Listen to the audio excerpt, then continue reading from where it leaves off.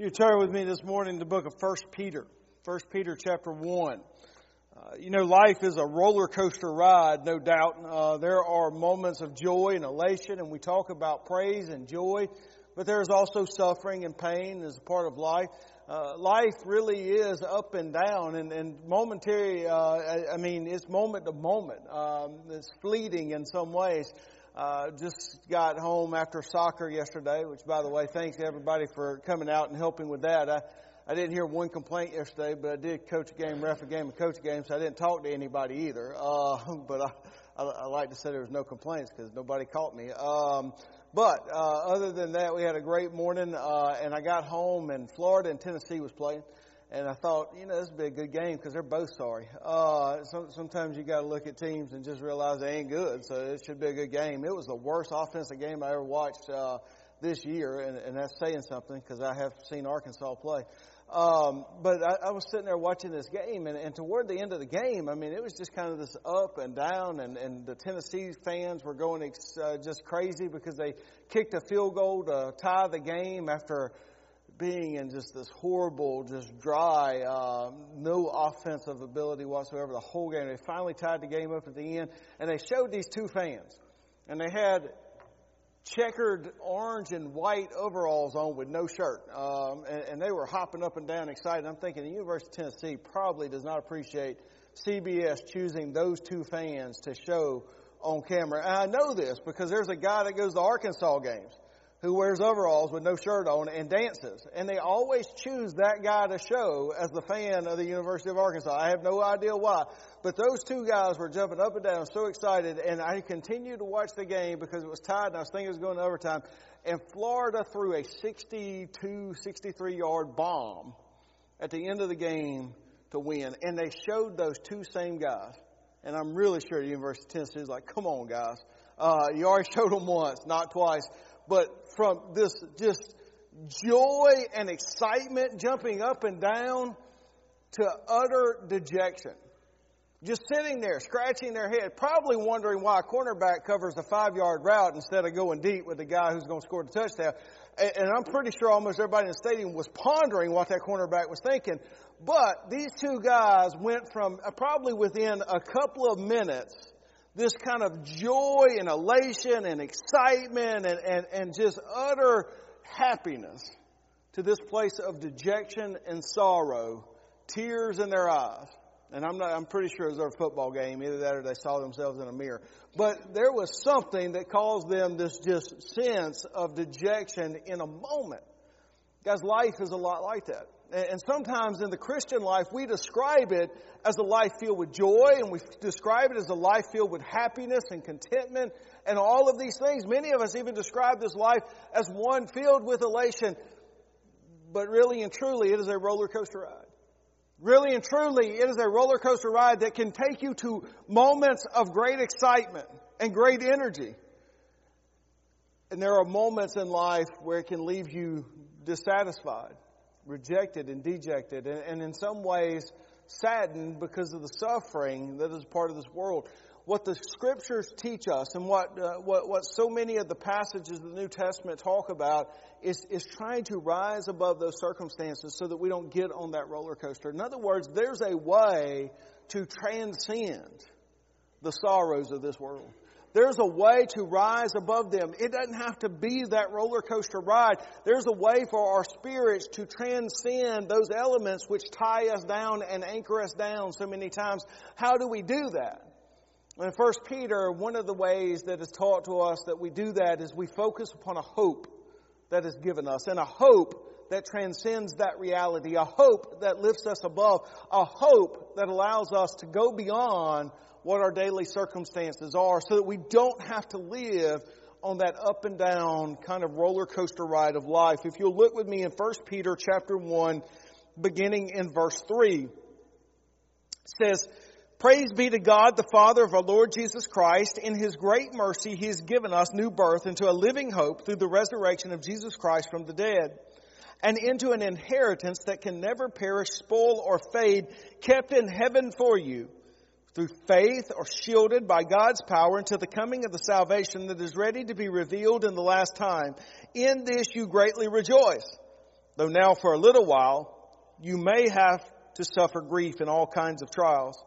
These have to come so that your faith of greater worth than gold, which perishes even though refined by fire, may be proved genuine and may result in praise, glory, and honor when Jesus Christ is revealed. Though you have not seen him, you love him. And even though you do not see him, now you believe in him and are filled with an inexpressible and glorious joy. For you are receiving the goal of your faith, the salvation of your souls. Concerning this salvation, the prophets who spoke of the grace that was to come to you searched intently and with the greatest care, trying to find out the time and circumstances to which the Spirit of Christ in them was pointing when he predicted the sufferings of Christ and the glories that would follow. It was revealed to them that they were not serving themselves, but you. We spoke of the things that have not now been told you by those who have preached the gospel to you by the Holy Spirit sent from heaven. Even angels long to look into these things. Therefore, prepare your minds for action. Be self-controlled. Set your hope fully on the grace to be given you when Jesus Christ is revealed. As obedient children, do not conform to the evil desires you had when you lived in ignorance. But just as he who called you is holy, so be holy in all you do. For it is written, be holy, because I am holy. Since you call on a Father who judges each man's work impartially, live your lives as strangers here in reverent fear. For you know that it was not with perishable things, such as silver or gold, that you were redeemed from the empty way of life handed down to you from your forefathers, but with the precious blood of Christ, a lamb without blemish or defect. He was chosen before the creation of the world, but was revealed in these last times for your sake. Through him you believe in God, who raised him from the dead and glorified him, and so your faith and hope are in God. Now that you have purified yourselves by obeying the truth, so that you have sincere love for your brothers, love one another deeply from the heart. For you have been born again, not of perishable seed, but of imperishable, through the living and enduring word of God. For all men are like grass, and all their glory is like the flowers of the field. The grass withers and the flowers fall, but the word of the Lord stands forever. This is the word that was preached to you. Therefore, rid yourselves of all malice and all deceit, hypocrisy, envy, and slander of every kind. Like newborn babies, crave pure spiritual milk, so that by it you may grow up in your salvation, now that you have tasted that the Lord is good. Here in 1 Peter, he talks about a hope that has been given. Now, this letter, this epistle is written to people who are in suffering. They are in pain. They are living in a world that we cannot relate to.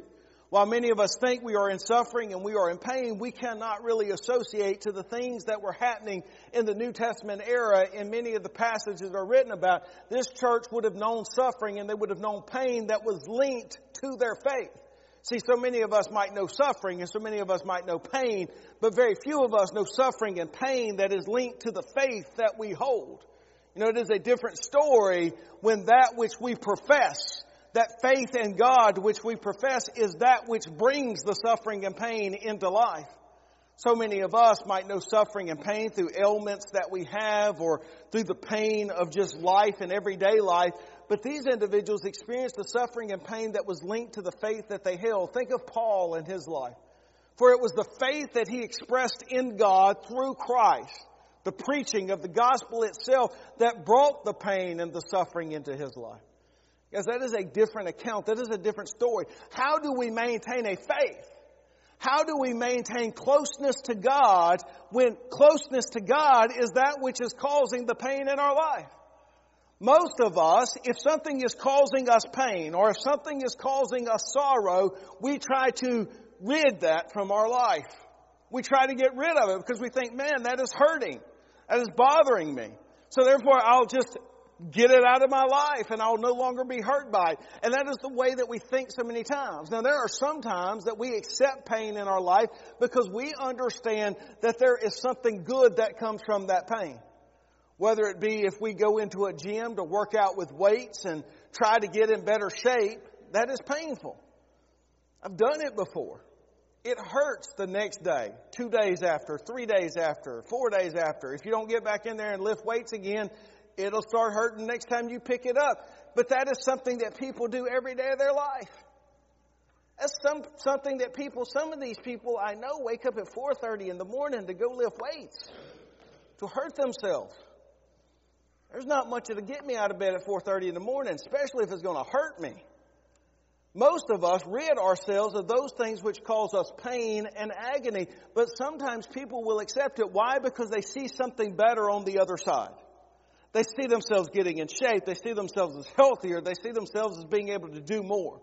Some of us have gone through surgery so that on the other side of the surgery, we might feel better. These are things that we accept pain and agony for, but oftentimes when whatever it is causing us pain and agony, we want it rid from our life. Well, that's a different story when it is our faith in God that is causing the pain and the agony. And here's a letter that says, guys, stick with it. In other words, overcome this suffering, overcome this pain that you are experiencing, because it's going to be well worth it. You're going to have something on the other side that this doesn't even compare to. I mean, think of the words of Paul. Man, I would give up everything in this earth just for the unsurpassing glory of knowing Jesus Christ, my Lord and Savior. So on the other side, deal with the suffering and the pain now, even if it comes in regards to your faith, because on the other side of it, you have something glorious waiting. And what allows us to kind of transcend those circumstances of life is that we know we have this eternal hope. That is not just crossing our fingers and wishing that it comes true, but we have an eternal hope that is already solidified. We have an eternal hope that is already in existence. Listen to the words that Peter chooses here in the beginning. He says, "Praise be to God, the Father of our Lord Jesus Christ. In His great mercy, He's given us new birth into a living hope through the resurrection of Jesus Christ from the dead, and into an inheritance that can never perish, spoil, or fade, kept in heaven for you through faith, are shielded by God's power until the coming of the salvation that is ready to be revealed in the last time." We have a hope that will not disappoint. We have a hope that is secure in Christ. That hope is not in us. It is not in a hope that I will overcome this. It is not in the hope that I have a power within myself to overcome the circumstances of my life. The hope is set in the death and resurrection of Jesus Christ as Lord and Savior. And it is a firm hope that is already realized. Where does it exist? It exists in heaven itself, and it is protected by the power of God. In other words, God has promised us this. We sang a song this morning talking about the faithfulness of God, that He is always faithful. He's never left us alone. He's never left us to walk by ourselves. And what 1 Peter is telling us is this hope is realized and it is protected by God Himself. So if God says this hope is there, then it's there. If God says this hope is yours, then it's yours. And we trust in that. We have faith in that. Why? Because our God's never lied to us. Our God has never left us alone. Our God does not leave us alone. So we have faith that He will be there for us wherever we are in the future. He goes on and he says, "This is kept in heaven for you, who through faith are shielded by God's power until the coming of the salvation that is ready to be revealed in the last time. In this you greatly rejoice, though now for a little while you may have had to suffer grief in all kinds of trials. These have to come so that your faith of greater worth than gold, which perishes, even though refined by fire, may be proved genuine and may result in praise, glory, and honor when Jesus Christ is revealed. Though you have not seen Him, you love Him. And even though you do not see Him now, you believe in Him and are filled with an inexpressible and glorious joy, for you are receiving the goal of your faith and salvation of your souls." Do you hear what he says? In other words, this hope is what we have. We possess it. It is already there. It is what allows us to transcend the heights. It is what allows us to rise above our circumstances. And he said it is there so that our faith will grow deeper. One of my favorite books in the Old Testament is the book of Job. And I think so often we miss the point of the book of Job. We talk about how Job gets everything back in the end. That's not the point of Job. If you lose the things Job lost in his life, it doesn't matter if you get them back tenfold. Job lost everything that was important to him, including family and things. You can't replace those things. That's not something that you simply say, well, God gave me another one. That's not the point of the book of Job. The point of the book of Job is when Job is upon his knees before his God and he utters, "Now I have seen a God who I had only once heard of." In other words, through all my suffering and all my pain, all the agony that I walked through, now I know God in a deeper, more real sense. That's the point of Job. Is that as he comes before God and God basically says, "Job, who are you? Why are you challenging me?" It puts Job in a state of humility, one that allows him to know that he needs repentance. If you remember throughout the entire book, Job was saying, "I have done nothing wrong. I am pure before God." But at the end of the book, we find him on his knees in repentance. It's not because of the actions that he's performed, but it's because of who he is. So that's the point we miss within the Scriptures. That's the point we miss, especially within the Old Testament. We don't need repentance just because we made a mistake. We said something wrong, or we did something wrong, or we got aggravated on a soccer sideline because our kids would not do what they needed to do. Billy told me I'm going to have to get some anxiety medicine if I can keep coaching soccer. But it doesn't matter necessarily about those actions. That's not what is being spoken of. That's not what is being talked about. Job is repenting because of who he is. Guys, there's something to the words of David when he said that my sin was ever before me, even in the womb. We are sinners. And so many times we say that, and what we think theologically is we are sinners because we made these little mistakes. No, we are sinners at the very core.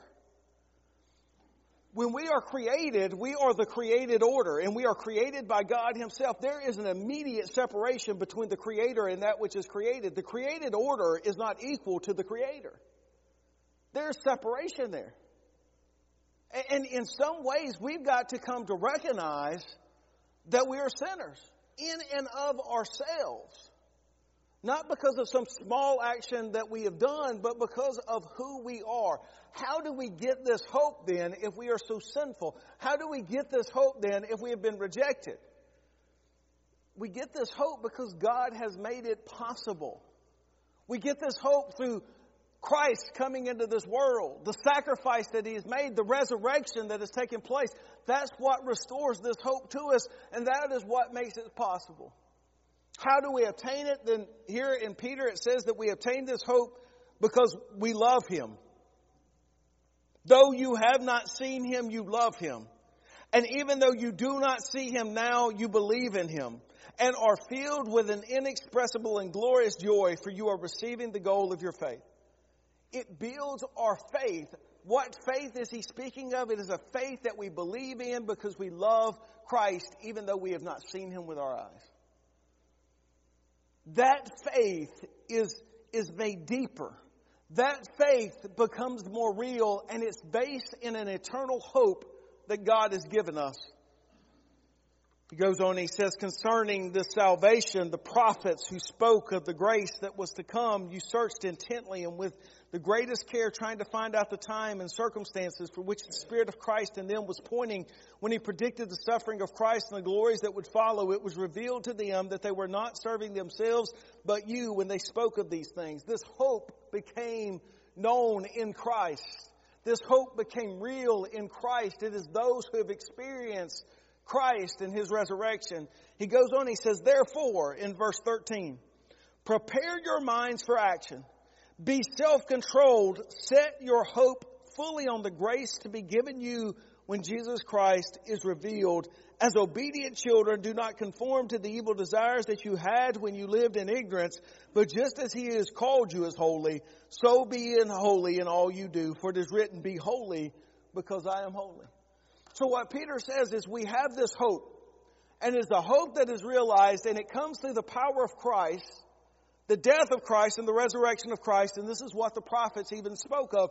And he said, because of this, because you have received this hope, this inspirational hope that allows you to transcend your circumstances, then prepare your minds for action. We sang a song this morning, it talked about walking in His grace, but the very next line talked about every time we breathe, breathing out His praise. There is something to be said if we are going to stand in the grace of God or we are going to walk in the grace of God, it should inspire outward performance. In other words, it should inspire us praising God. It should inspire us worshiping God. It should inspire us giving grace to others. If you can embrace the grace of God and stand in the grace of God and walk in the grace of God and live in the grace of God and not give grace to others and not praise His name for the grace that He has given you, guys, do we really understand the grace that we stand in then? I have sadly been pulled over a couple of times by the police. Most of the times, not justly, but I have been pulled over several times. Most of the times I walked away with a ticket. My wife somehow has been pulled over more times than I have been pulled over and never walks away with a ticket. I've yet to figure this out. I've got theories, but I've yet to figure it out. But let me tell you, the one time I had a cop look at me, and I can't remember why they did it, because they shouldn't have done it. He had me. When I saw the blue lights, the first thing I did was look down at my speedometer and went, man, this is going to be expensive. Because I wasn't paying attention. And I shouldn't have been this way driving. I don't know if anybody else ever does it in here. This is a confession moment. There's times I daydream when I drive. And I don't always use my cruise control. And when I don't have it on cruise control, there's sometimes I can look down at my speedometer and go, really? I was going that fast? I mean, and he had me. I saw what woke me back up into reality was I saw blue lights and I went, ooh, that's going to hurt the wallet. Because one way to get my attention is take money out of my wallet. It'll get my attention every time. And I knew I was paying, and he pulled me over. And I think what did it, he asked me where I was coming from. And I said, church. And I really was. I wasn't lying. Although now I think about it, next time any cop asks me where I'm coming from, it may be church. But I said church. And when I did, he started talking to me about how dangerous it was. And it was. And how much I needed to pay attention. And I did. And he talked to me about all these things. And he said, well, son, I think it was on a Sunday even. He said, son, it's a Sunday. I'm going to give you a break. I'm going to tell you something. I love that guy. I don't know his name. I forgot what his badge is, but I love that guy. If I ever see him again, I can actually remember it was him. I'm going to thank him again because I thanked him a lot that day. I was like, you just have no idea how much of a day you made this for me. This is so awesome.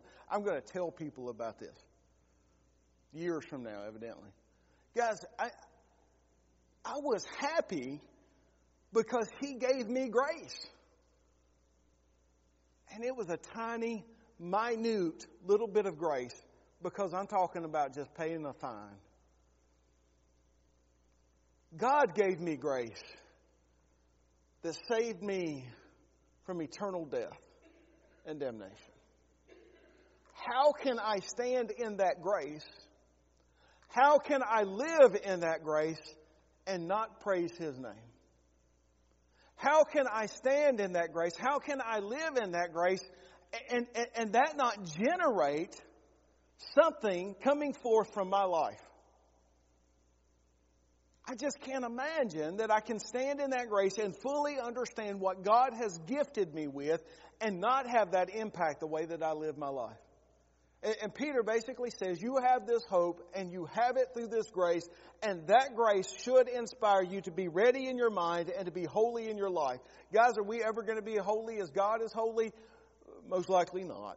We'll fall short and we will fail, but it does not mean that we do not strive. And we do it so that we might honor God.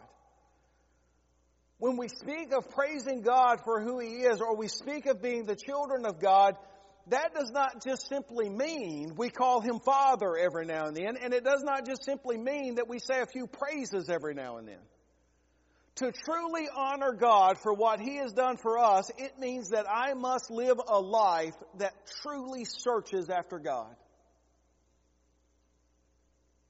See, we miss the point of Scripture so often. I think we think in terms of the world in which we live. And for us to pursue God is more of an intellectual pursuit. Do I believe in God's existence? Do I believe that God is real? To pursue God in the Scriptures is not an intellectual pursuit where I can come to a point where I claim I have some type of epistemological certitude of God's existence, or I can claim without any doubt that God exists for sure. That's not what the Scriptures are talking about when it says pursue God. But to pursue God is with every ounce of your being, you live for God. And until we can say that, then we can't say we're really praising God. To come into a building and sing a few songs or to listen to a sermon is not praising God to the level that God deserves praise for what He's done for us.